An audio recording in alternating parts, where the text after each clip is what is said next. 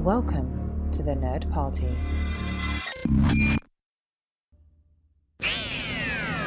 They can travel anywhere in time and space. Off we go into time and space. So all of time and all of space is sitting out there.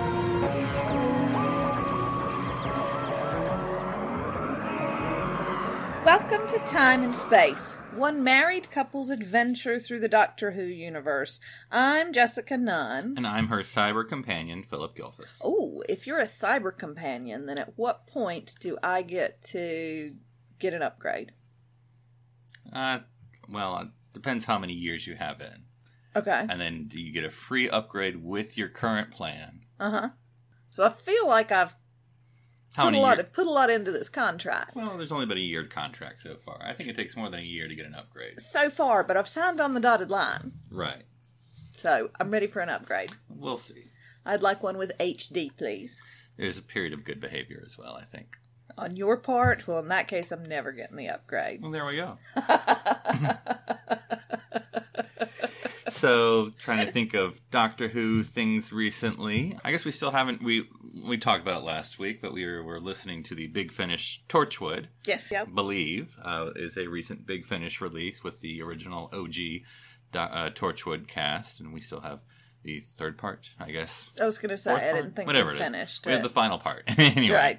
I don't know. Do we want to talk about it now, or do you want to wait till it's finished? Yeah, let's wait till it's finished. Okay, so we still come have back to us next week on that one. Yeah, so Believe. So check it out if you haven't already for a Big Finish production. We've been watching a little bit more of the 12th Doctor. Yes. This is sort of the final series. Yes, we're starting to build up to it. Missy's just gotten out. Out of her cage, if you will. Nardole let her out, which is particularly ironic considering how much of this season he spent telling the Doctor to leave it alone and not talk to her and not give her a pony.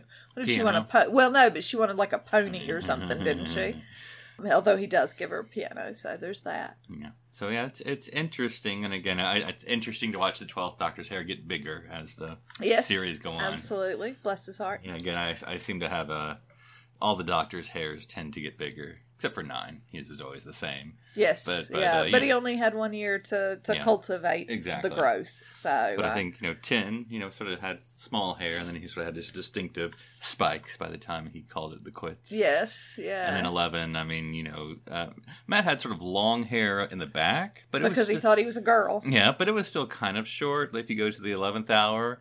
But by the day of the Doctor, no, not the day of the Doctor, the time of the Doctor, his last outing, I mean, he sort of has like the Egon from Ghostbusters curl at that point, so... Yeah, it goes a bit mad, which may be metaphorical. I'd be interested to know if that is a choice that they make as the time goes on. But that's a bad episode to pick, because he's actually wearing a wig, I believe. Because if you remember, he's bald. Oh, right, yes. I think he was doing some part at that point. But anyway. Yeah. Which was funny, because I think the irony I heard was the irony of him and Amy at the end is that they're both wearing wigs. Because she, of course, was bald for Nebula. Guardians. Yeah, Guardians. So she was wearing a wig as well. So that was sort of funny. All the baldies running around. Fantastic. But how have you, appreciated the 12th Doctor and this view around? I enjoyed it the first time anyway, particularly once we get to Bill. And I always enjoy Missy, so I think this is one of my favorite seasons. Certainly my favorite season of his, because I think the three of them, and Nardole, I don't want to leave out his contributions. Matt Lucas, but it's just a fun combination of people. I thought it was interesting, trying to remember which episode it was. He kind of runs to the TARDIS, and then it kind of takes him home for the episode, and comes back at the end. So I thought that was sort of like, Matt, we just need you for like 2 scenes. Yeah. Just thought that was sort of interesting. What times you need him and don't. But anyway. So we were talking a little bit about planned cosplays. Getting ready for Galley 1 next year, but we have the Fayetteville... I'm from Fayetteville, North Carolina, so we tend to go back there, and it's sort of, I wouldn't say nascent, but it's not going to be on its 3rd year, but toddler. But we call it your home Comic-Con. Yeah, because it's the first year I went, I wasn't expecting a lot. I just thought it was cool, hometown's doing a Comic-Con, let's see what it looks like. But it was actually pretty good. I mean, for what, in North Carolina at least, I mean, you know, nothing like Charlotte standards, but what I've seen in Raleigh and Durham, it's actually pretty comparable, and it's growing every year as far as things that it offers. Yeah, Lou Ferrigno was there last year. And then Flash. Whoever it is. What is his name? I don't know. Yeah, exactly. Him I didn't know. But Lou Ferrigno, whom I saw once when I was a small child. So that was kind of nice. Yeah, Now, were you small or did you just appear big? No. Okay. I was just really far away. Okay. But I like the offerings because, you know, it has a sort of traditional layout, you know, because it's in a big expo space. I don't know what the term for that is. Expo center. Yeah, I don't know what the neutral term, but yes. I think that is the neutral. Okay. So you sort of have the first half, or the front half, being vendors, just merchandise of various and sundry. And then your sort of second half being your more comic, you know, illustrators and actual, you know, in actual Comic Cons. Sometimes rare to actually have comics at a Comic Con these days, but you sort of have your writers and all those at the table. That's sort of your second half. And then they sort of played around with other space. They sort of have a stage that they've set up for... That they do random kind of things. Cosplay competition. Aerial... last year, and I think the year before, I think both times they've had silks. Yes, I was trying to remember the word. Yeah. Things like that.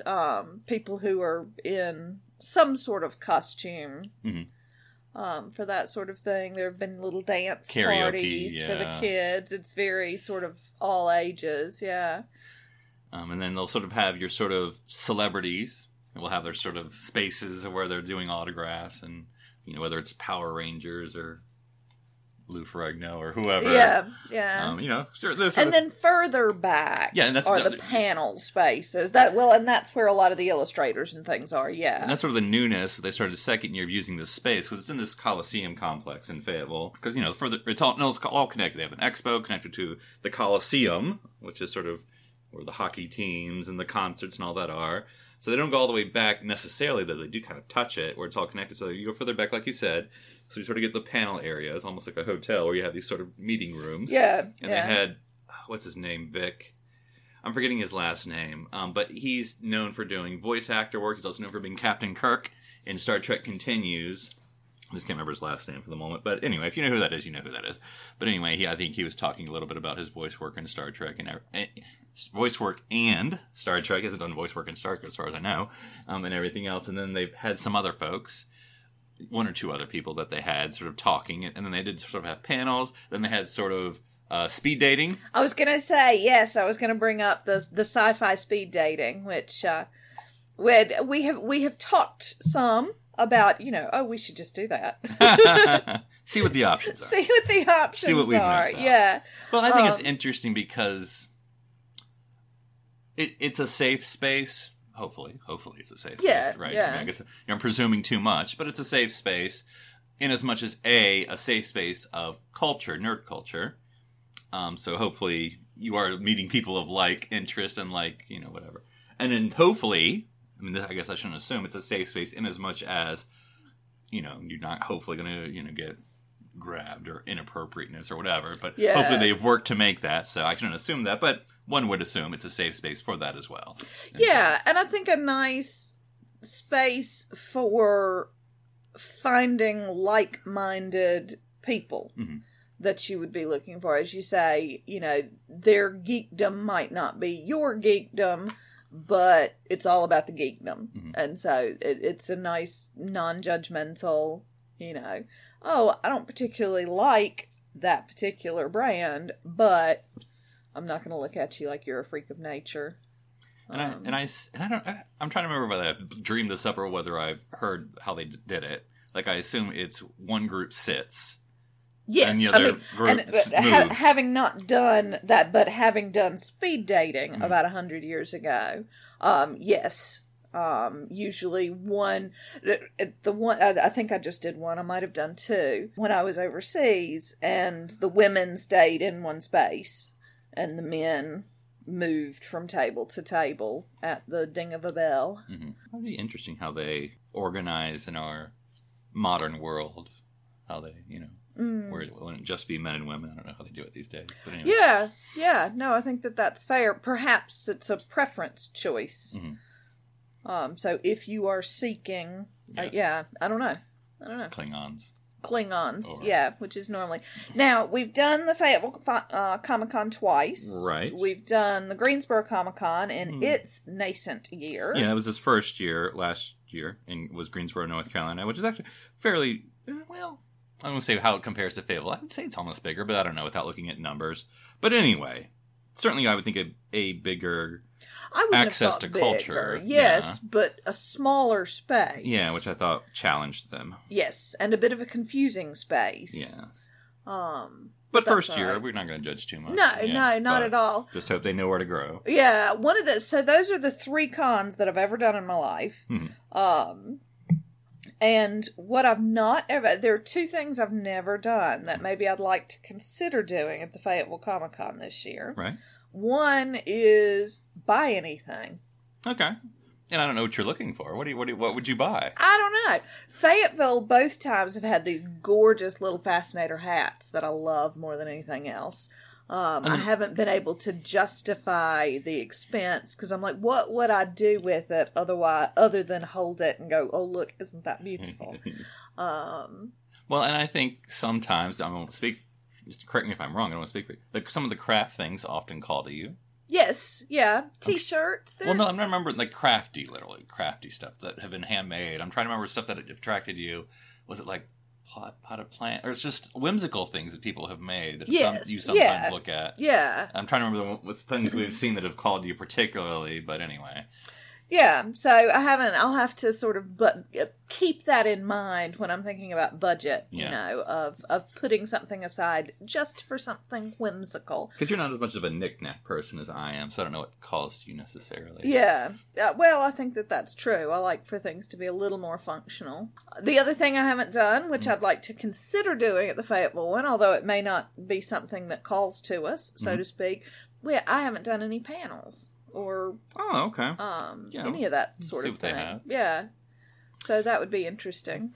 Yeah, and having gone to more things, I guess it just depends what you like. I think, this obviously was a fairly large con. Of course, not Doctor Who, so I apologize, listeners, if you bear with me for a moment. But when I went to Star Trek Vegas for their 50th, for the 50th year of Star Trek, there were lots of panels, and they would have a wide variety, and some were more as far as who was on stage. Of course, you had the people, the actors, and then you even had some behind-the-scene people, and then you have just fans, and so it depends what calls to you. I mean, obviously, the smaller cons probably going to be more fan-led panels and whatever, and what we've heard from Galley, what little we've heard, there's a lot of fan-led ones as well. Yeah, and I think part of that's just pre-planning. Mm-hmm. We tend to rock up at the con whenever we get ourselves sorted. We stay with your parents, and so it's a little bit dictated by that as well. And so we look and see what panels are playing when we happen to get there, but possibly looking at panels in advance and going, oh, at that time. So yeah, but we've been talking a lot about what we're going to wear. Right. And so to both that's what brought this. Sorry. No, you're fine. We went well into the weeds, guys. I'm really sorry. Because we've got the Fayetteville one coming up, and then, of course, we've got Galley coming up in February. And ideally, for me at least, I'd like to have a costume that would work for both. Right. And you have your TARDIS dress, which I you do, have. yes. And I have which my mother made for me. Exactly. It's very nice. Shout out to Mom. And I have sort of my Captain Jack jacket, and so I've done that before. Yep, we did that as a couple the first year. Couple of what, though? A couple of what? High five. But anyway, I'm always, in looking for new things to do. Of course, I'm someone who I will buy a piece or two, but since I don't make things, certainly. I suppose I could always ask your mom to do it for me if it was nice, but I hate to do that. So I'm often thinking of what can I pull from my closet? So, I think an 11 I can often do. And I'm more of I would love to do screen accurate cosplay, because obviously I think that's the coolest. But for me personally, if I can find something that's close or an homage, I'm like, I'll do it. So, an 11 I can usually do, because the suspenders, the shirt, the pants, bow tie, I can usually get something within the realm. The jacket will probably not be exact, but sort of hit the sort of first series 11 or his first look, I can usually pull off. Now, his jacket's going to get fancier as it goes on, so I don't have as fancy of a jacket as he does. What I've been thinking recently is with 12, which is surprising because if I had to rank my doctors, I don't know if he would be in the top 5, but there's a certain look that he has, which I don't know, would be almost his sort of second or last series look and I think it's interesting for the Doctor and the 12th Doctor, Peter Capaldi, because he's dressing. You have an older gentleman dressing like a 20-year-old, but it works, and I can't. It totally works. Yeah, absolutely. And that's the look I'm thinking of where he's wearing the T-shirt, wearing the hoodie, and then wearing sort of a nicer jacket. I have kind of a velvet jacket that's obviously not the same as what he has, but it's kind of a close, to his magician's jacket. And so that's kind of a look. And then you can find some dark sunglasses to be the complete the look. And there. Maybe an electric guitar. Exactly. Something to think about. If anyone has a spare electric guitar, I can use that. And I, on the other hand, as a performer, I want something a little bit more, and I have absolutely no qualms about asking my 71-year-old mother to make all my costumes for me, and even make yours, so, if you got something in mind. So I'm still mulling it over. I feel like there's going to be a lot of 13 there. Certainly at Galley, and so that's not necessarily the direction I want to go in. I could potentially do a different TARDIS dress. Depends how intricate you want to do. I mean, Missy's very intricate if you wanted to go that direction, Victorian dress. And I'm not sure that would be too terribly hard in terms of costume pattern. I mean, there are probably some things in my current costume store that could work. I like the idea of doing Missy. Parasol or the umbrella, whatever. Yeah. Because it's not just Victorian, it's a little bit steampunky. Mm-hmm. And I do love that. Maybe Missy's the way I need to go. Mm-hmm. I think it's always good to have a character you connect to. Now, which now I'm going to contradict myself, because like I said, 12's not my favorite, but yet I'm going towards him. But then again, I don't know, old and grumpy, right? And I can't think of anything that is particularly iconic in what Riversong wears. Right. Like I said, her hair, I think, is what I was telling you. And I got nothing there. Yeah, no, that doesn't work for me at all. But I'd love to do Riversong. So if anybody has a really old astronauts... That's right. If anyone have any 1960s NASA-era astronaut suits that you're not using... We can send her size. She's pretty small. She can fit into it. Yeah. Just think Clara size. There we go. Yeah. So, But if anybody has any good ideas or good suggestions that you don't mind giving up, let me know. Yeah, or if you have any cosplays that you're particularly proud of, you can always send some pics to... on Twitter. We'll gleefully retweet them, and because we like to spread the awesomeness. And, of course, our Twitter here is... @Join Nerd Party is the network Twitter of the Nerd Party we're a part of. And then personally, if you want to tweet either one of us with ideas or your great works or other con suggestions, you can tweet me @NC Public Servant. And I am at One Phoenix Theater. Awesome. All right, darling. Well, what are we talking about today? We are talking about Cybermen, darling. From their first appearance in the first Doctor serial, The 10th Planet, to their most recent outing, killing the 12th Doctor in The Doctor Falls, these villains have evolved perhaps more than any other Doctor Who enemy. While their plans of conquest are often the same, their look, sound, and abilities have changed over 50 years. However, the Cybermen can sometimes be confused with another sci-fi franchise's bad guys, Star Trek's Borgs. This led to a comic book company, IDW, creating a crossover series between Doctor Who, featuring the 11th Doctor, Amy, and Rory, with Star Trek The Next Generation, featuring Captain Jean-Luc Picard and the crew of Enterprise D. What happens when the Borg team up with the Cybermen? And what is the legacy of the Doctor's metallic cyber foes? Ooh, all good questions. Thank you, baby. I came up with them all by myself. So, first of all, I don't know what order you want to go in. Do you want to talk Cybermen in general, or do you want to talk about the comic series? I think we need to talk about Cybermen in general. Okay. Well, I think... to start. Not to put you on the spot, but I think you've sort of gotten a good taste, though, of the Cybermen evolving their look. Yes. Because I'm not trying to speak for you, but you've watched New Who first, and so you sort of had that modern Cyberman look. And then we watched The 10th Planet at some point, and you saw the initial look. The first, yep. and then you've sort of seen kind of in between, sort of the later, I don't know how to describe it, even when we were in London at the Who shop, you saw the sort of the museum piece they had with sort of that, I don't know, it wasn't the 70s, but late 60s, 70s Cybermen was sort of that middle period of Cybermen. So, like, we saw with the second and third and fourth. But anyway, so what do you kind of think of the evolving look?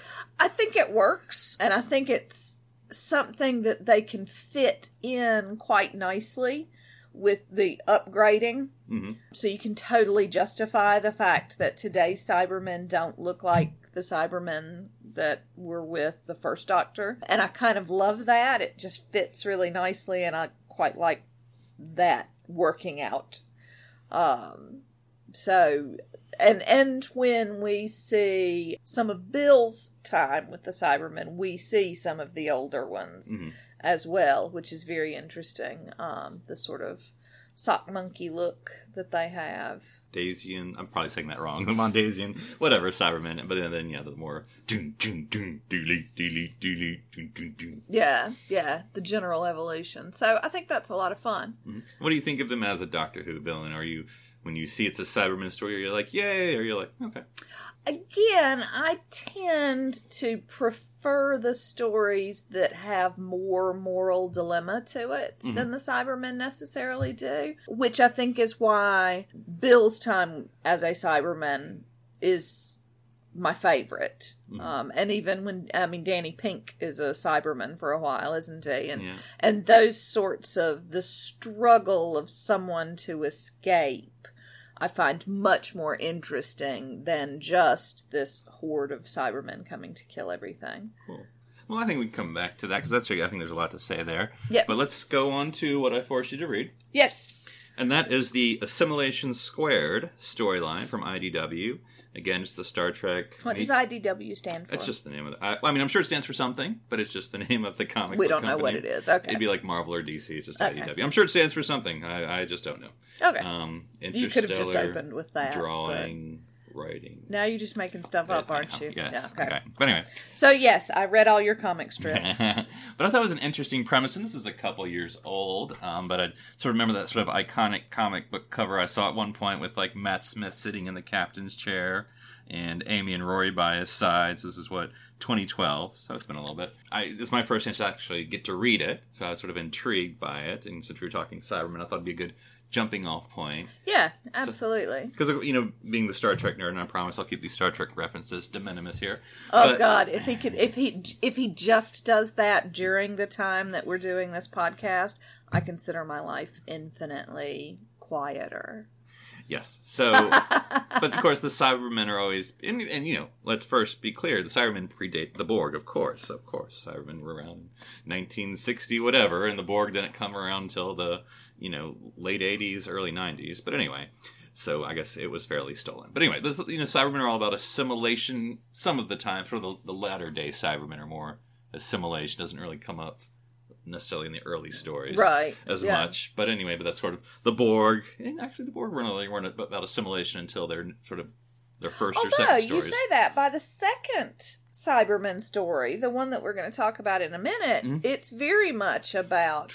Yeah. Yeah. And I don't know if that was their third outing, but don't quote me. But yes. Okay. Yes. But yeah. But it's sort of interesting. Different looks, different talks, but the sort of cybernetic assimilate... Very similar. But yes, anyway, yeah. To the story itself. But I think far enough apart to... Not be sued. Yes, exactly. So just speaking to the storyline, and there's a lot to talk about, I'm sure, but the main storyline, and this isn't a spoiler because it's the entire plot, is that somehow, it's not really explained, timey-wimey. Yeah, the worlds of Star Trek, The Next Generation, and Doctor Who are, they acknowledge that those are different realities or something, but somehow that they've combined. Somehow the Cybermen have figured out a way to cross over and meet up with the Borgs and work together to destroy all of time and space. And the Borg are like deer. It's just Borg, not Borgs.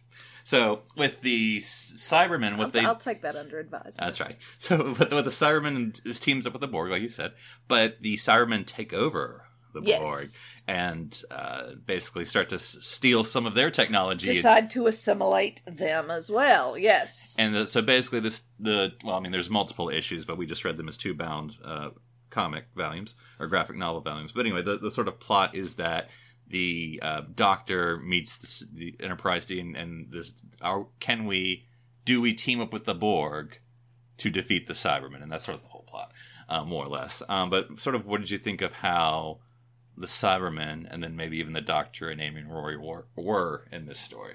Yeah, I felt like the thing that I really liked about this was that I felt like I could hear everyone's voices. Mm-hmm. Which is always a concern when you do a mashup. You know, I could still hear Jean-Luc Picard. I could still hear the Doctor. The Cybermen made as much sense as they ever do.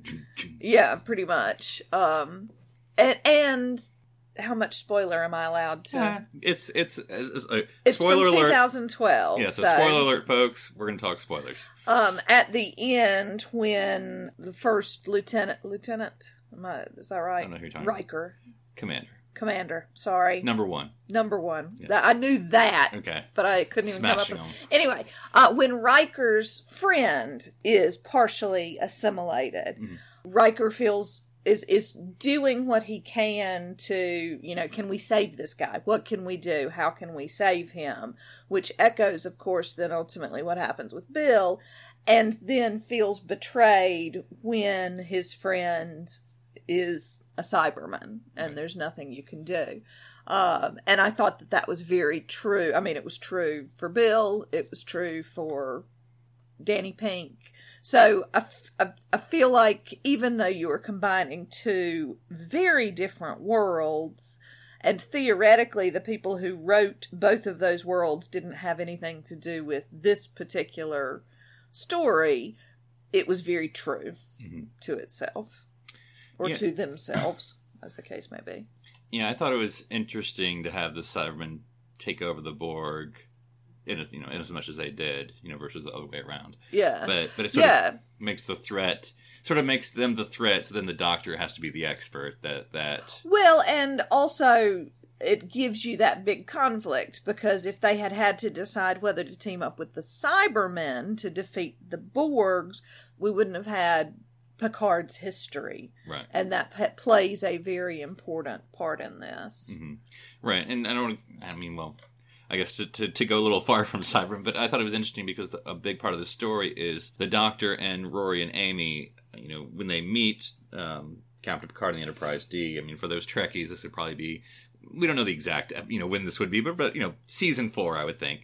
But what they do is they then travel back in time to Wolf 359 and the Best of Both Worlds, two-parter where, Picard is assimilated as Locutus, and they have to sort of encounter that timeline. So it's sort of an interesting, very Doctor Who story about, it's Volcano Day, but you can't do anything. We can do. Yeah, absolutely. The only part that I found a little bit jarring was when they go back in time to deal with William Shatner.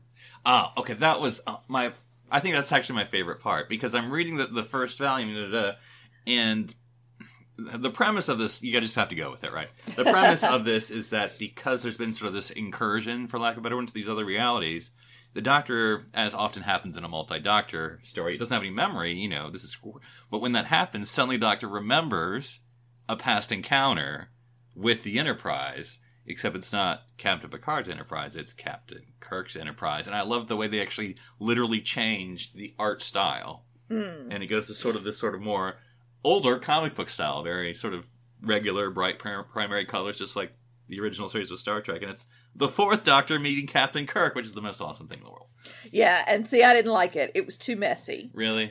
I was already, and maybe part of it's where it came in the story, because the first part of the very first bit, I was confused anyway, because we did a scene with Rory and Amy and the Doctor, and they're on a chariot in Roman times, and we see the attack on Earth, I guess, is what's happening. It's another planet. Oh, right, yeah. Deltans. Yes, so we've got that, and then we've got the chariots, and then we've got this film noir thing, and things were already starting to get muddled for me, and then they finally sort of clarified, and I was like, oh, that's how all of these things tie in together. I finally got a grip on this. Whoop, there's Mr. Kirk and the doctor and gummies, and I can't. It was too much. It was too much for my head. But then, of course, they had the old Cybermen, Yes, yeah.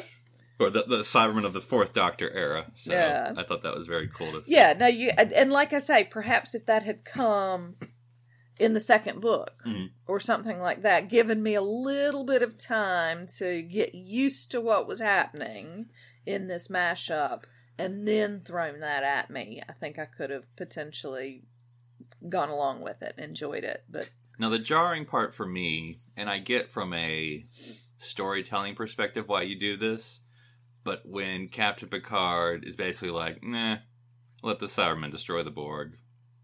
And see, I totally got that because of his history. We cannot team up with these things that have done such horrible things to me personally. Not to mention all of the other things.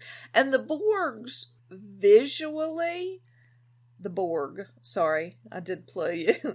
Philip's laughing at me because I continued to plural. My laughing hides the wince. Yeah. Thank you, baby. The Borg visually are so much more hive. I find them quite scary. And so I got it. I understood it completely. Because the Cybermen, even though technically they are doing kind of the same thing of assimilating people and have brains in their... And a hive mind kind of thing. But they're so uniform looking, you don't see the scars as where with the Borg, you see the people, you see what they used to be. Yeah, and you also, the Borg ship has this hive-like quality. It is much more intimidating, I guess. So no, I understood that completely. Yeah. I found it felt like they were trying to cram all the characters in. I think quite possibly Guinan and Troy could have done the same thing. Like you're saying something that almost every Star Trek: The Next Generation fan has ever said about the whole series. But yes. All right. Okay, that's good to know. Because Troy's doing all of these empath things and Guinan's doing all of this historical stuff, and I feel like that could have just been one character. Yes, we won't go into is Guinan the real ship's counselor. I've done that episode on another show, City Alpha 3, also on the Nerd Party Network. But anyway. But Whoopi Goldberg. Yeah. I mean, you gotta have Whoopi Goldberg. If Whoopi Goldberg wants to be on your show, you let Whoopi Goldberg be on your show. Whether or not she necessarily needs to be in your comic strip. I think, because again, how much you need to know about Star Trek to enjoy this comic, I don't think you need to know a lot. I think you still enjoy it if you're just a Doctor Who fan. But Guinan is critical to the Borg story just because her people have faced the Borg, and then she was instrumental in Best of Both Worlds, counseling Riker about anyway, and anyway, blah blah blah. That's fair. In which case, ditch Troy. For these purposes. But you said you enjoy, well, not putting words in your mouth, but you enjoyed it as an 11th Doctor Cyberman story. Yes? Yeah, no, absolutely. Yeah, I'm not a fan, if I can be critical of anything, I'm not a fan of the art in this. You can be very critical all the time, darling. Yeah, but the art in this is not actually, that's why I think I enjoyed the Captain Kirk meets the Fourth Doctor, because it was like, oh, I can actually tell things now, whereas most of the art in here is very... Abstract's not the word. I know I'm not an artist, so I don't know the word, but it's all very a little blurred for me. I do like the end of both of the books that show bigger artwork. I think I thought it was quite beautiful. So, but anyway, so check it out if you want to. I would say rent, not buy, in my opinion, but I don't know. I don't know what Jessica's opinions would be. Well, I mean, for us, a Star Trek Doctor Who mashup was probably worth the money. Yes. So, any favorite Cyberman stories or moments? Yep, going back to Bill. Yes. So the Doctor falls, and the one before that. It's a two-parter. Yes, just so nicely done. From beginning to end, from the moment she gets put down at the bottom of the ship, and the master is controlling it, and how ultimately she becomes the Cyberman, but then doesn't see herself and is still fighting it, and so we see her as Bill, but you look in the mirror and it's the Cyberman. There's just so much really nice humanity to it that, like I say, I way prefer over the sort of faceless metallic enemy. And I think that's the interesting story to me of the Cybermen. It's not usually the Cybermen themselves, because they're pretty bland, you know, bum, bum, bum, delete, delete, and then maybe they have some plan. You gotta kill them. You gotta kill them. And I also think, oftentimes, not always, the classic Cybermen are a little bit more interesting, because they sort of have a little more elaborate plots, where the New Who Cybermen tend to be a little bit more hive mind. Whereas the not that they're not hive mind in the classic stories, but they tend to have a little more individual, like, maybe because they couldn't, like, CGI a bunch or whatever, so they have to have, like, characters. Yeah, and, like, the one, is it the one where the boys killed? It is, isn't it? With the Cybermen, where they've got a leader, and, you know, they're poring over maps and things like that, and we just don't see that really at all with them. And I think that was the 10th planet, their first one. They actually had names, I think, in that first appearance. But I think the more interesting story with the Cybermen that you can do, and what they do in both Classic and New Who, the more New Who, is what you talked about, the assimilation. Can you fight the Cybermen when they come after you? You know, you talk about Danny Pink. As interesting as he is, but anyway, but that's the whole point of his story, is he's fighting, you know, and losing, and ultimately quit's not the right word, but, you know, with the whole Clara having to turn off his feelings so he can, I guess, do what he has to do. But anyway, you know, that's the whole thing. Of course, the very first appearance with the first Doctor, you know, love. I forget that famous quote they always have of him saying, you know, love, emotion, da da da da da, because the Cybermen are supposed to take away all your emotions, and that's why they make you, quote unquote, so efficient. And all the stories would be like the Cybermen going like, Doctor, your feelings are your weakness, you know, whatever. And so I'm trying to think, even with Craig, James Corden, his episode, or second episode, with the Cybermen, when they're about to assimilate him, and I think he hears his baby crying or something, and that's kind of how he fights off the assimilation process. So it's all about, can you keep your humanity when the cyber assimilators are taking you over? Yeah, and that's where I find the Cybermen interesting. Those moments, even if they happen to Danny Pink and James Corden and Bill. Exactly. Yeah. Well, you know, but they all happen in sort of different ways, that's right. And I think that that's an evolution as well. Though a cool Cyberman moment. This is a cool is the 10th Doctor story. I can't remember the name, but anyway, it's basically when the Cybermen and the Daleks fight, and you just have that funny. It's with Rose when she ends up getting sucked into the other dimension. It's Torchwood when they're in Torchwood 1, London, but Canary Wharf. But anyway, I can't remember the exchange, but it's like, to me, it's always a funny scene. If I can find it on YouTube, of like, you have the Daleks and the Cybermen of like, identify yourself. No, identify yourself. And it's like, you know, delete, exterminate, and they just fight. You know, it's just sort of like the thing you always wanted to see, you know, with the two villains fighting each other. It's almost funny in a way, the way they talk to each other, but yeah. So, kind of like when Siri and Alexa talk to each other. You know? All the time. Exactly. Yeah. Cool. Can we make that happen? You can. I think you can. So we can okay. play with that. We're gonna work on that. Sure. So, do you want to see a Cyberman story with the 13th Doctor? I think that. Well, it's going to happen, I guess. I was going to say, how soon do you want to see that? I think it's an inevitability. And again, I think it's one of the things that brings me joy with each new Doctor is that there are the familiar elements. I think she's got 3 companions, so one of them could easily succumb to the Cybermen, and we can have this whole thing again. My vote's for Bradley Walsh. Yes, now you're going to say that. I think that he'd probably make a pretty decent Cyberman. Just putting that out there to anybody who wants to write about it. So yeah, I think it's inevitable, and sure, let's see what happens. You know, the irony, he's going to be your favorite companion. Probably. You don't know it. And don't get me wrong, I don't have anything against Bradley Walsh at all, and I've found him quite amusing many times. He's a funny guy. He's got a lot of personality. I just think interesting choice. Yes, I just feel like Doctor Who went, right, we've got a woman, we are breaking glass ceilings all over the place. Now where are we going to put the old white guy? Because we got to have him. So that is not a personal affront necessarily to Bradley Walsh, although he's still also a really strange and interesting choice. By far the most recognizable out of the four of them. Mm-hmm. But we'll see. We'll see. Cool. Put him in a sock monkey outfit. Let's go. There we go. What about you? Do you want to see? Or what do you want to see? What do you... Yeah, I mean, again, my reflex is to say not right away. But, as long as you can make him interesting, of course, that's the caveat with any alien, right? Or any villain or anything. But I think and I don't know. For you listeners...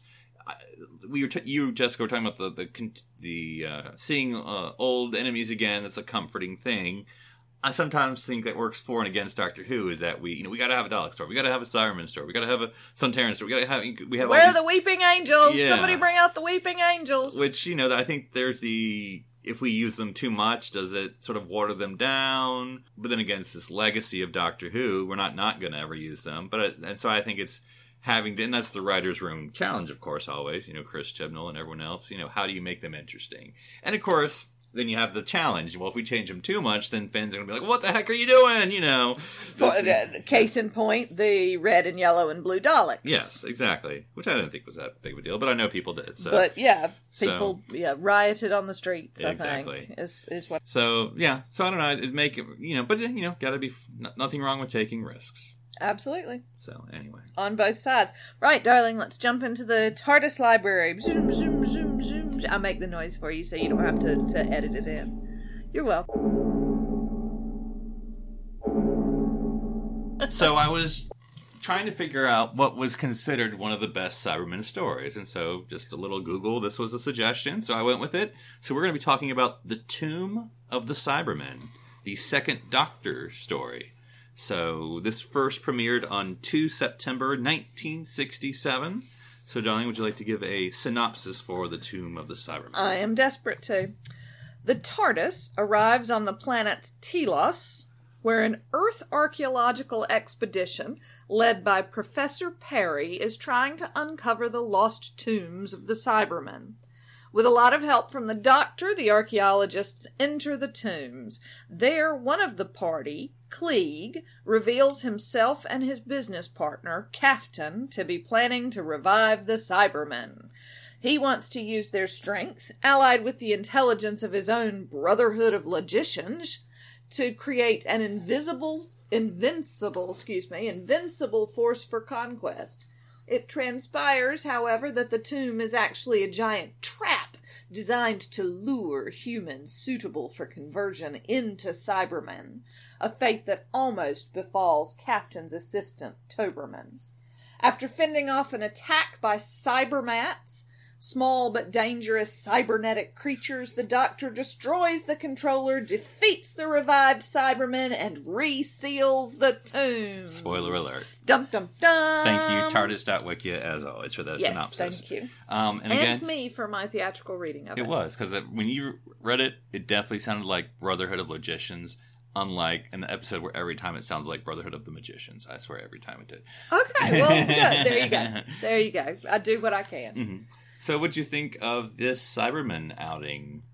Although I think anytime you go into an old tomb where there's big old pictures of the Cybermen, you probably should be like, you know what? Let's open this thing. Yeah, let's break this bad boy open and see what pops out. I'm like, there's clearly, I mean, I know they haven't watched Cybermen. And immediately they touch the door and somebody dies. And they're like, nope, keep going, this is good, this is good. In fairness, the second Doctor then was like, no guys, I got this. Which he did over and over and over again. This whole thing is, yeah, he also sends mixed messages. He's like, I'll open it, but you shouldn't go in, and this is really all dangerous. Yeah, here's the answer to the big puzzle you've been trying to figure out, but don't complete the puzzle. Come on, Doctor. There were a lot of people. There were. This felt like a lot of people that I needed to care about. Don't worry, most of them died. Well, yeah. So there were the two bad guys, and then the head of the team, and the Doctor and his 2 companions, and the 2 American guys, and the bad girl's slave? Yeah, Toberman is problematic at the best of times. So now, what are you talking about with the Americans? They had lots of things to do in this episode. We don't have time to argue. Yeah, it was, bless. There were a lot of people. Again, you probably could have shrunk this down a little bit or killed him off earlier like you did that first guy. Yeah. You know, at least have 3 people try the door before you go, oh no, it really is electrocuting people. So some things of note. This is Victoria's, well, I guess, second serial, but having not seen, well, I've seen them all, but I don't remember. But anyway, she was first introduced in the serial beforehand. So this is sort of Victoria's first time in the TARDIS traveling somewhere else. First proper outing, yes. Yeah. And so Victoria and Jamie are the companions, the traditional second Doctor companions, I suppose. And then with the Cybermen, this is the introduction, I guess, of these cybermats, little cyber bugs or whatever you want to call them. So I thought that was interesting. This is the first time they were used to give a little bit sort of a life and assistance to the Cybermen. So. Absolutely, yep. And then I don't know if you have watched this version of the Cybermen. I don't know what to call them, other than they're not the sock monkey ones. That's true. They're not the sock monkey ones. Yeah. Phase 2, I don't know. And they sort of have the different voices. They all sort of have that deep Doctor, and their little lips move and all that Bless. stuff. Yes. Yeah. But I thought it was a good, interesting Cyberman story. You have you have the cyber controller, which I guess that was also an introduction of having someone called the cyber controller. I guess for the first time. Yeah. He had the big brain, so in case you didn't know, instead of a name tag. But anyway.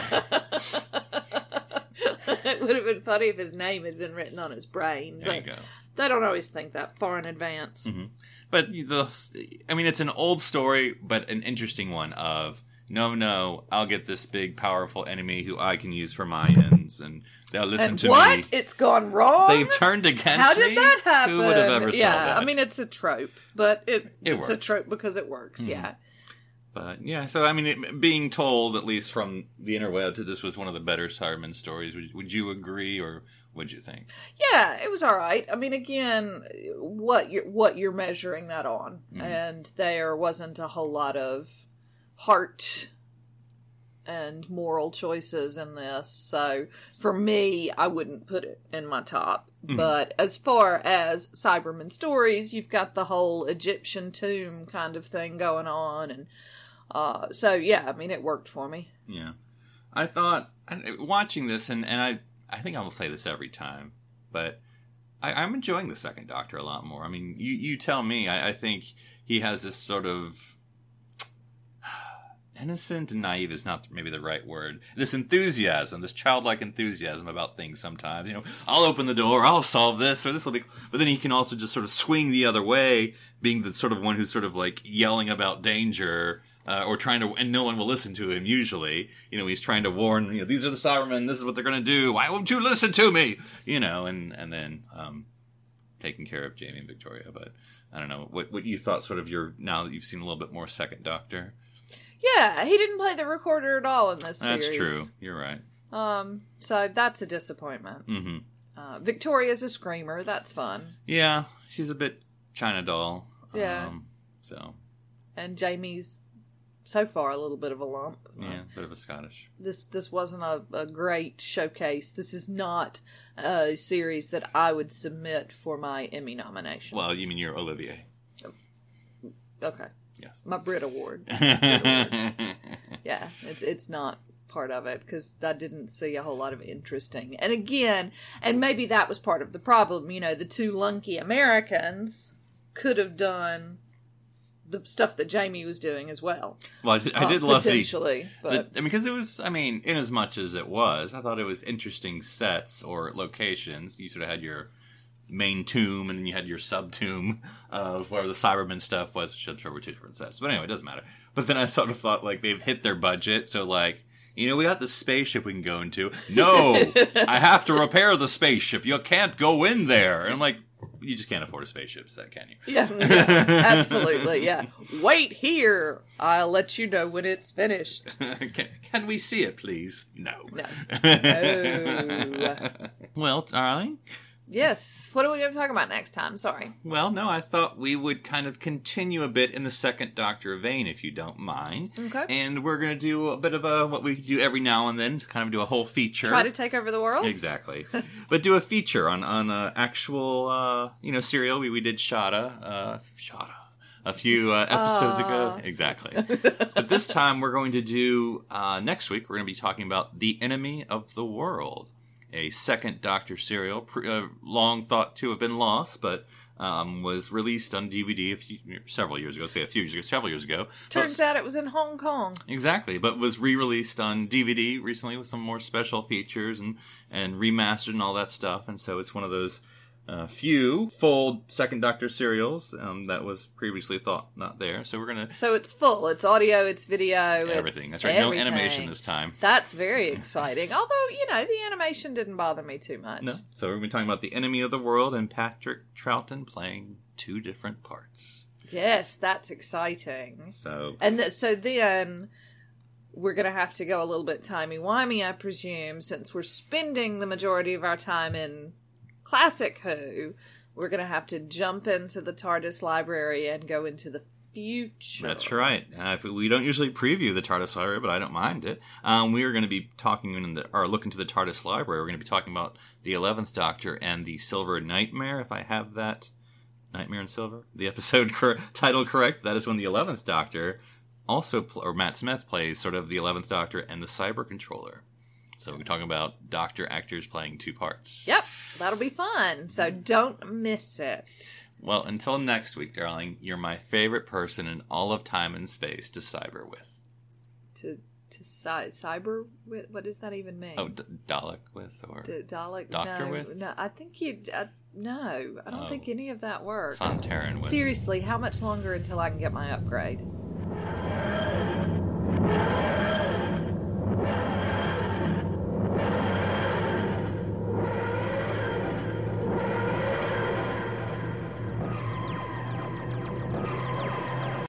This is BBC Television.